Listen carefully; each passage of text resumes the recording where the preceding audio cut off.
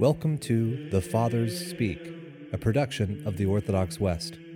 Each day, Father John Fenton reads a selection fitted to the Western liturgical calendar from one of the Fathers of the Church.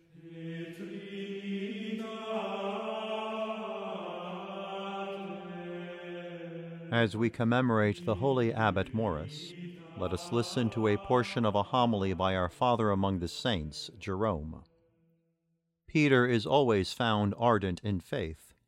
When the disciples were asked, "Who did men say Jesus was?" he confessed him Son of God.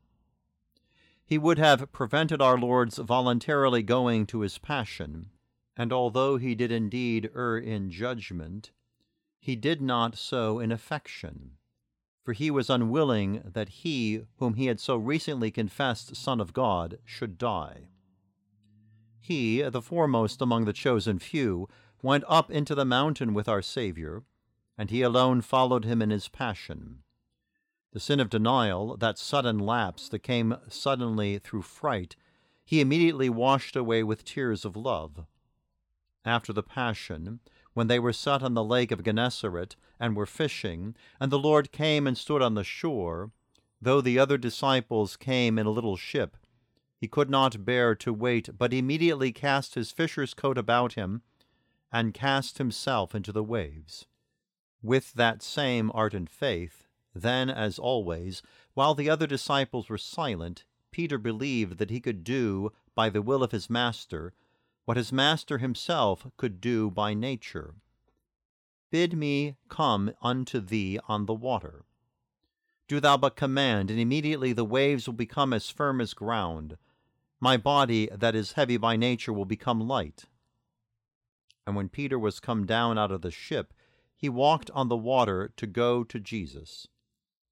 Let those who think that it was not the real body of the Lord, since it trod lightly on the air and yielding waves, then say how it was that Peter walked on the water, for they cannot deny that he was a man.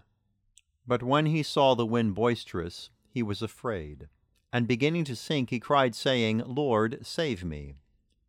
Though the faith of his soul was ardent, his human weakness dragged him to the depths.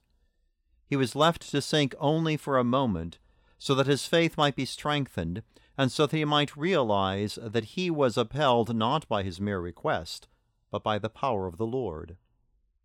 And immediately Jesus stretched forth his hand, and caught him, and said unto him, "O thou of little faith, wherefore didst thou doubt?"